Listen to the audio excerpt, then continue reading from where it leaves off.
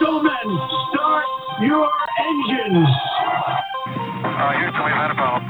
Mr. Gorbachev, tear down this wall. The only thing we have to fear is fear itself.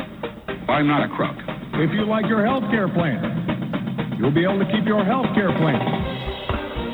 10, 9, 8, 7, 6, 5, 4, 3, 2, 1, fire.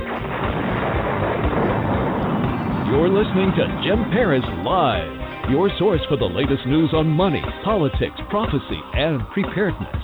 And now your host, the editor-in-chief of ChristianMoney.com and the author of more than 30 books, Jim Paris.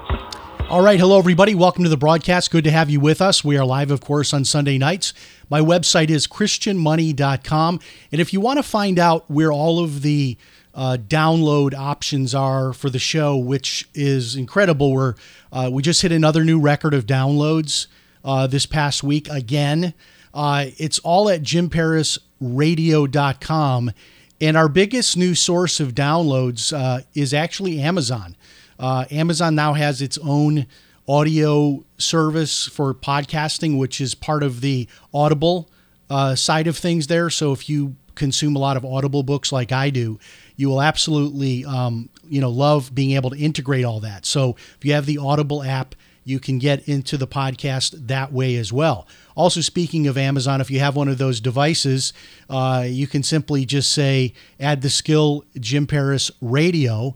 You do that one time, and then after that, what you do is say, play Jim Paris Radio. Of course, I'm not going to say the Alexa word because my device is sitting right here. It'll start going crazy. Anyway, great show lined up for you tonight. So in the guest segment, we have author Scott James. He's here to discuss the book Trial by Fire. Now, this is the story of the massive concert fire in Rhode Island that took place in 2003. Remember, 100 people were killed. It was just this bizarre scene of this band that I had never heard of. We're going to talk about all this tonight in the guest segment, but they did like an indoor pyrotechnics thing, which was supposed to be really cool, but I guess not safe to do indoors. And the massive fire started. A lot of people were trampled, which was really the main way I think that people died. But it's a fascinating story, not just because of the tragedy of that night, but also that the legal saga that went on for years. You know, the civil lawsuit. People were criminally charged for their carelessness and charged for the death. So all of this is just going to be fascinating to talk about. It's been years since I've even thought about this story. Saw the book at Barnes & Noble and paged through it and said to my producer, we have got to book this guy. This is a show that needs to be done. And Scott James will be joining us from San Francisco, his home. He'll be joining us from there live in about 26 minutes. Next week, this is going to be a really exciting one. So the guest next week, I've already told you about this service. It's called roomsteals.com. And I just became a member of Room Steals. They're not a sponsor, so this is not the commercial or anything. I just became a member of roomsteals.com myself because what they do is for a one-time annual fee of $95, they let you buy hotel rooms at their cost. And it's incredible how much money that you can save. I told you I was able to stay inside the Boston Logan Airport, and I saved $100 off what the normal rate would be. So I was able to stay inside the Hilton Hotel inside the Boston Logan Airport for less than like one of the 3 or 4 star hotels that would have been a few miles down the road that I had to get up super early and take a shuttle bus and all that. This is the kind of savings you can get. But what's going to be cool is when Nate is here with us, the guy who developed it, we're going to get into like more than that too. Like he's got some strategies on weekend deals. So if you're somebody that likes to do like the 3-day weekends or the 4-day weekends, there's some really unique strategies where you can get those hotel deals even better than what I'm describing here for weekend deals. So all of that next week in the guest segment. All right. I got to start by getting into this Gabby Petito case. And I live probably, it would take me maybe 3 hours-ish to get to where Gabby Petito, where the home is, where she lived with her fiance Brian Laundrie and the parents of Brian Laundrie. So that's the home where you see on TV all the people outside, protesting, putting up pictures of Gabby, throwing these laundry baskets on the lawn, saying dirty laundry, which I think is hilarious. Anyway, I am thinking about it, and I'm curious to get your feedback. I'm thinking about going over there, maybe for just one day, to just kind of mingle among that crowd that's on the street there and do some kind of like man on the street interviews with some of these people who have been following the case so closely that they're actually camped out in the, on the street in front of the house itself. And there's some big, name people there, like, correspondents for like CNN and Fox News and Court TV, and also the Nancy Grace Show. So that would be like a cool thing for me to possibly do. And I'm thinking about doing it. I'm not going to be Dog the bounty hunter and go knock on the door. But in any case, the reason I want to mention this to you is that I am still of the belief that I think that there is something that these parents know that they're not telling us. And I've said this a couple of times, and people email me, they say, no, duh. I mean, obviously these parents are hiding something. And I get that. And I don't mean to just like be repetitive and redundant, but I'm just saying that, okay, I'm going to say it. I think there's more going on here than just that they probably know where their son is. And I'm going to risk something here by going a little bit further based on some things I've been researching, that maybe there's some things going on with that family in terms of maybe we need to look at crimes of the family. I'm not going to say that there are crimes, but I'm just saying that I'm leaning towards the possibility that there's something more going on with that family other than just this dysfunctional son who, no doubt, obviously he's a top suspect. For my money, I think he looks good for that crime, that he is the guy who committed murder. That's my opinion. It's not proven yet. He's got a right to a trial, all that. I've been looking into these people's finances as a financial guy. I'm able to do with all my years of experience in doing that. There are some very strange things about their finances that are public record. And if you are somebody that kind of knows how to piece things together, which I am that person, I think something's going on with that family. And I'm not going to go any further with it, but maybe sometime this week I'm going to do a special episode of the show to talk about that whole part of it, which I have not seen much about it. But I'm just going to give you like a little tiny preview that I'm seeing things like putting real estate in different trusts and all that. And I know people do that kind of thing like legitimately also, that's like, but it just seems like maybe too sophisticated for these people if we're just to believe that. I guess their occupation is supposed to be like they service blenders. Commercially, I guess. I don't know. I don't know anything about that business. I'm a guy who loves a good smoothie, so I'm sure that blenders in a tropical smoothie or Smoothie King, that they cost a lot of money. Probably there are repair opportunities to make money repairing them. I'm not discounting any of that. I'm just saying that there's like just too much going on with their shell game of money. And I want to kind of break that down. But separately, I want to go to see that street scene there in front of their house. So that's one thing I'm considering doing.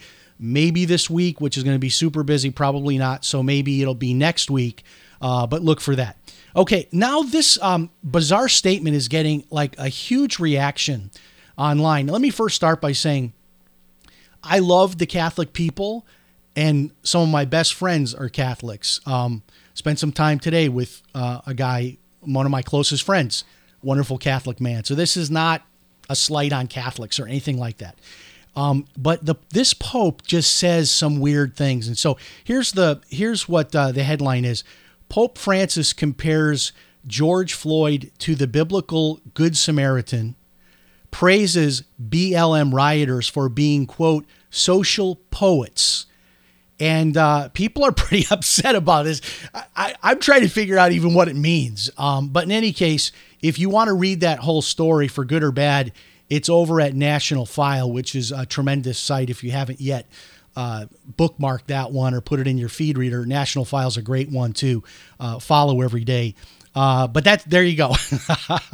Pope Francis compares George Floyd to biblical Good Samaritan, praises BLM rioters for being, quote unquote, social poets. Whatever in the world that means, but people are upset about it. And isn't it like, when are we going to stop talking about that whole George Floyd case? But let me shift gears. And by the way, we've gone on record here, so let me make it clear. What happened to George Floyd was horrible. And, we said it here right from the beginning, so I'm not minimizing that at all. But just sort of lionizing this man because he died in that tragic way, I don't know that that's really appropriate in light of his significant personal criminal history. Not saying that what happened to him was okay because of that. I'm just saying that to now make him into this kind of lionized figure, another MLK or something like that, I just think is bizarre, but that's what's happening. But speaking of these kind of cases, you may remember the case of Ahmaud Arbery. Now, this is a case that in the very beginning, I thought right off the bat, these two guys are guilty of killing this young black jogger. So I was right on board with that. These guys need to go to jail. This is a horrible crime. They're out driving around in their pickup truck, a couple of redneck white guys, and they shoot this poor jogger, this black jogger. And I was right away, these guys need to go to jail. They're guilty, and that was maybe an unfair, conclusion to jump to right away. But here's kind of the weird thing. So over time, all these little things started to come out about this case. It happened in Brunswick, Georgia, which is one of my favorite places in the world. I love to go to St. Simon's Island, which is about 2 hours from where I live. And then as you're going into St. Simon's Island, before you go over the Causeway Bridge and you get to the island, you're in Brunswick, Georgia. And so this is where this happened. It happened in Georgia. But there's all these little things that are coming out that are starting to really muddy the water and raise a lot of other issues. And this trial is about to begin, and it's being billed as the biggest trial in Georgia state history. And sort of the typical two sides are already lining up. There's the rioters are getting ready because if they don't get the verdict they want, they're coming into town. And then you've got, white supremacists and others coming into town. And, it looks like a mess that is really shaping up. I mean, hopefully, we pray to God that there's going to be justice done. But what's going to happen in this case, and mark my words, it's going to get national major that I did of going on this story. He's also charged. So I'm not sure exactly how he got roped into it, but if you remember, it was a father and son that initially got charged. And then it was this neighbor who did the videotaping, which, by the way, I never understood this because the videotape really makes these two redneck white guys, it makes them look really guilty. So I never understood why the neighbor's videotape was considered somehow a part of the bad side of this equation, because it seemed like that videotape really made the case against the shooter, the son, and also the older father who was driving the truck. It made the case against them. I felt that video. It's the only video that we have. But there's going to be a lot in here. Was he really jogging? What was going on? What was he really doing in the neighborhood? Maybe he wasn't jogging. Maybe there's some things that this guy has in his past that they're arguing over. Can it come in or not? They say probative versus prejudicial. Can some of his past behaviors be brought into the trial? That's controversial. What was he doing in that house that was under construction? Was he really jogging in the neighborhood or not? And then was it a legit self-defense for the younger of the two, white men who, raised up his shotgun, and then you can see them sort of like starting to struggle physically, and then there's the gun, and then the gun goes off. So, the argument is, well, maybe they were both fighting for the gun, and then the gun went off. Maybe it went off accidentally, they might claim, or maybe they felt like, look, this is self-defense because if I didn't get the gun and shoot the guy, then he would get it and shoot me. So there's a lot of twists and turns to this case, but it's about to start, and it is being billed, as I said, as one of the largest legal cases in Georgia state history. Just remarkable. And it absolutely turned my stomach. Somebody that actually teaches rape aggression defense classes. There was a woman, and you can just Google this if you want to read the whole story. And what is sickening is that nobody jumped in to help her, A, and B, no one even called 911. Now, I want to address the second part of that first. There is something in psychology called the bystander effect. And this is, it gets its history is, I believe this was in New York, upstate New York. There was a house that was on fire, and a bunch of the neighbors came out of their homes to see this home burning, and they all assumed that everybody else had already called in to the fire department. And so nobody called in, and the house burned to the ground. From that event is called the bystander effect. That is assuming somebody else is going to do something. So in this case, nobody called 911 to report it while it was happening. Maybe they thought someone else was doing it. I don't know. I'm giving like a pretty large benefit of the doubt on that. But the fact that I don't care like what age I am or station in life.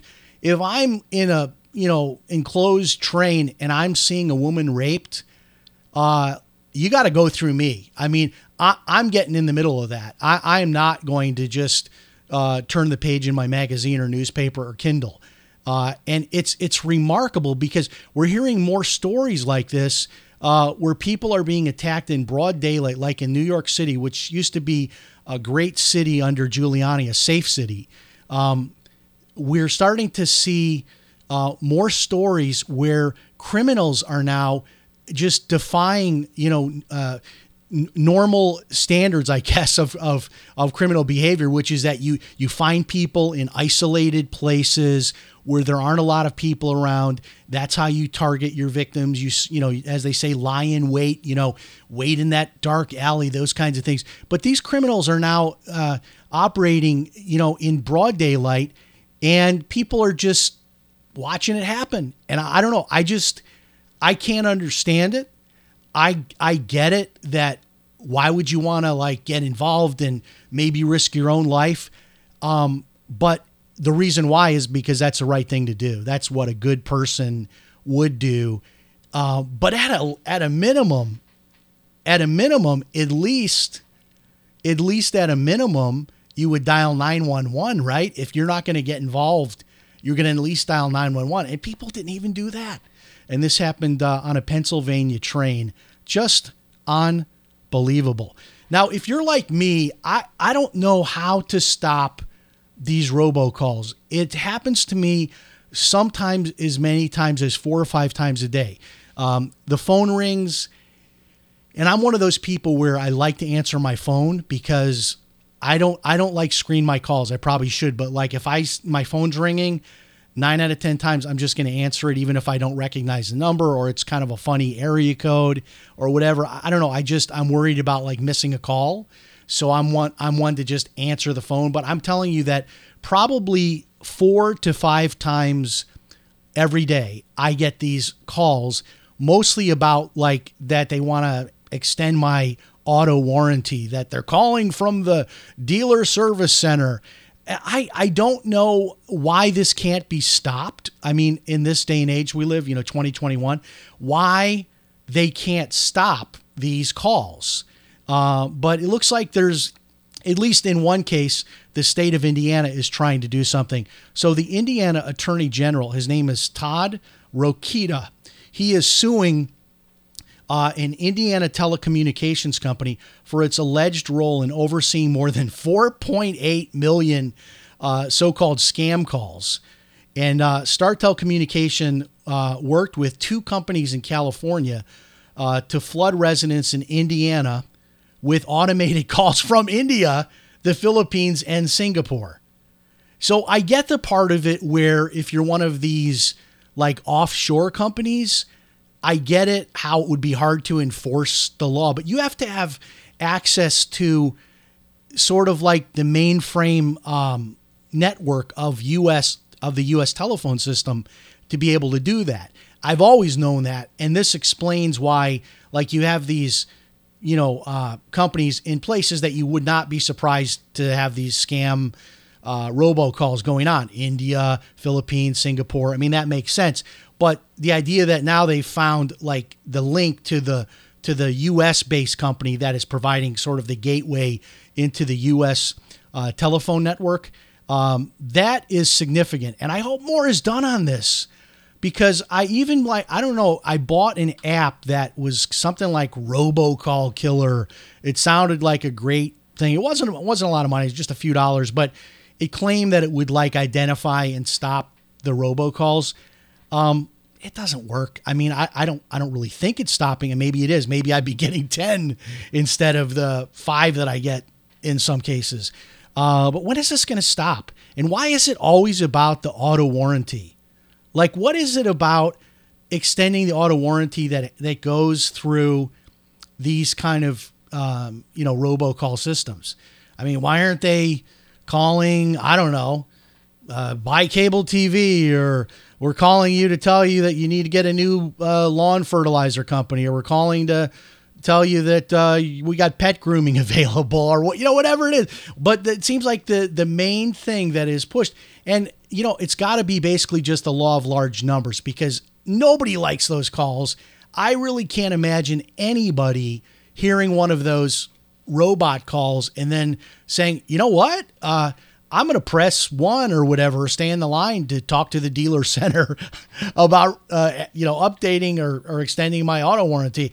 I can't imagine anybody actually doing that. But I guess much like with email, they can just like blast out there all of this, all these calls, millions of calls. And then there's maybe this tiny percentage, which is what happens with spam email. There's like that tiny, tiny, tiny percentage. Because I get the bizarre emails just like everybody else, somebody contacting me from Nigeria, and they want to, tell me that, my uncle left me money, or I've been selected to receive an inheritance, whatever the pitch is. And you think nobody replies to those things. But, when they send out like 10 million of them, even if you get just like even like 1/10 or even less, 1/10 of 1%, or even less than that, you're still going to get like enough people that you're going to scam some people. And that's how these robocalls work and continue on. All right. As we close out this news segment, I want to take a few minutes now and talk about what's happening with cryptocurrency. And I've got the live quotes here in front of me. So, what we've got here is, let me give you some live quotes. I've got to refresh my screen.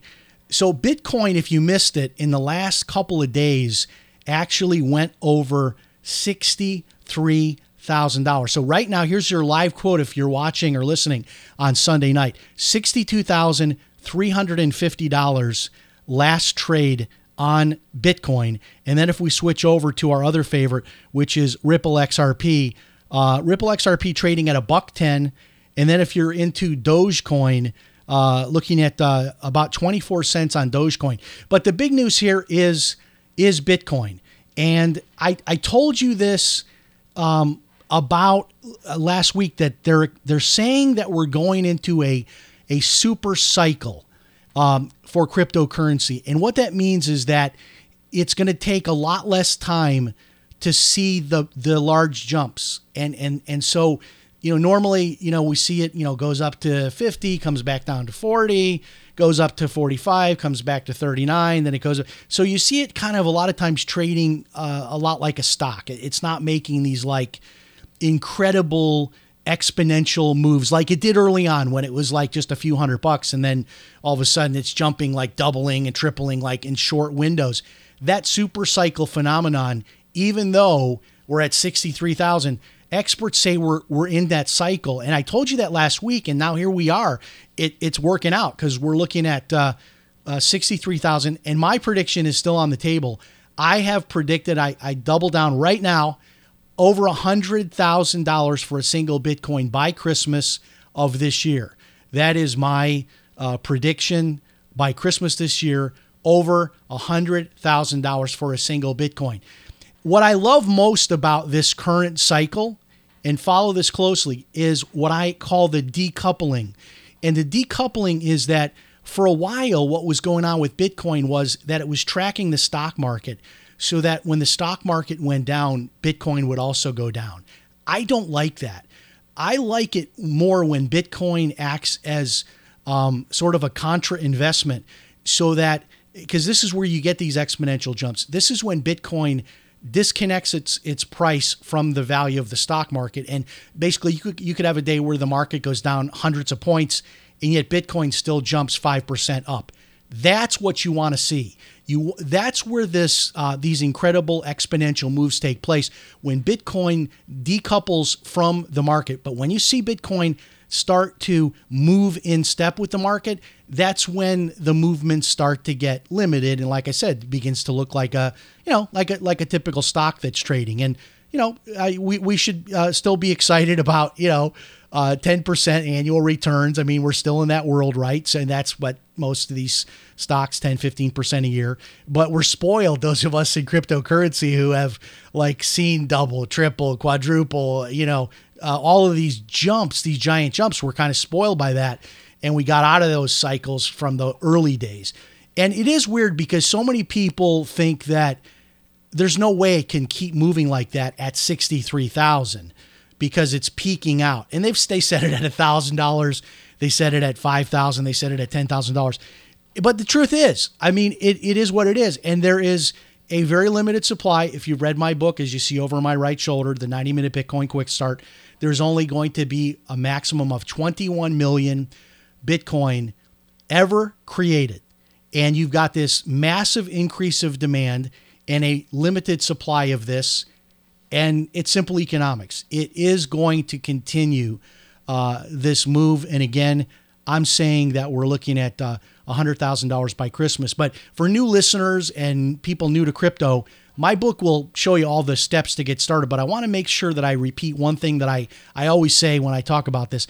You can buy like as little as $5 or $10 of Bitcoin, which is a smart way to get started and learn about cryptocurrency. Even though one coin is $63,000, you don't need $63,000 because each Bitcoin is subdivided by 8 digits past the decimal point. So you could literally put like $1 in Bitcoin if you wanted to. Now you'd only own that pro rata fractional share of a Bitcoin, but you'd still be in. And I mean, you might think that's crazy, but look, put in a few dollars. I always tell people, put in money that you don't need. That's money that you could lose. $20, $30, $40, $50, $100. And if you use this special link that I have set up, it's called bitcoinbonus.us. If you use that special link, you'll get an extra $10 of free Bitcoin when you buy $100 of Bitcoin. And once you get that set up, you'll also be able to do the same thing. You'll be able to share your link with everybody, and any of your friends that get their $100 into Bitcoin and get their free $10, they also give you an extra $10. This is through Coinbase, but you can get that link. Just go. I've got a sort of a vanity domain that I came up with to make it easy for people to remember. Bitcoinbonus.us. Bitcoinbonus.us. Okay, we're going to take a 1-minute break here to refire the open. When we come back, this one you're not going to want to miss. This is a fascinating look at the incredible fire that took place in 2003 at that concert in West Warwick, Rhode Island, where they did the indoor pyrotechnics, and 100 people were killed. Not just the event itself, but the tragedy of the people involved, the lives that were lost, and the not only civil cases that have come out of it, but also criminal liability, and really a precedent-setting case in terms of, holding people liable, not just civilly for money, but also criminally for the negligence that clearly took place at this concert. It's really a lesson like in personal safety in terms of just, if you're somebody that goes to concerts like this, which I don't, or you go to any kind of event. I mean, I see these videos online on YouTube of people getting into these small clubs, these dance clubs where there's just far too many people in an enclosed area. And the trampling risk is what is really the bigger issue, because if people panic, they will go for the exits, and trampling is where a lot of people sustained serious injuries and even died. It's hard to imagine what that would be like to be under hundreds of people that are like on top of you. And it's not an intentional thing. It's just sort of the group dynamic of all those people at the same time trying to move out limited exits when the fire started. All right, we'll take our 1-minute break. When we come back, our special guest, Scott James, will be here to talk about his book, Trial by Fire. This will be a great one. Don't miss it. We'll be back in 1 minute. Stand by.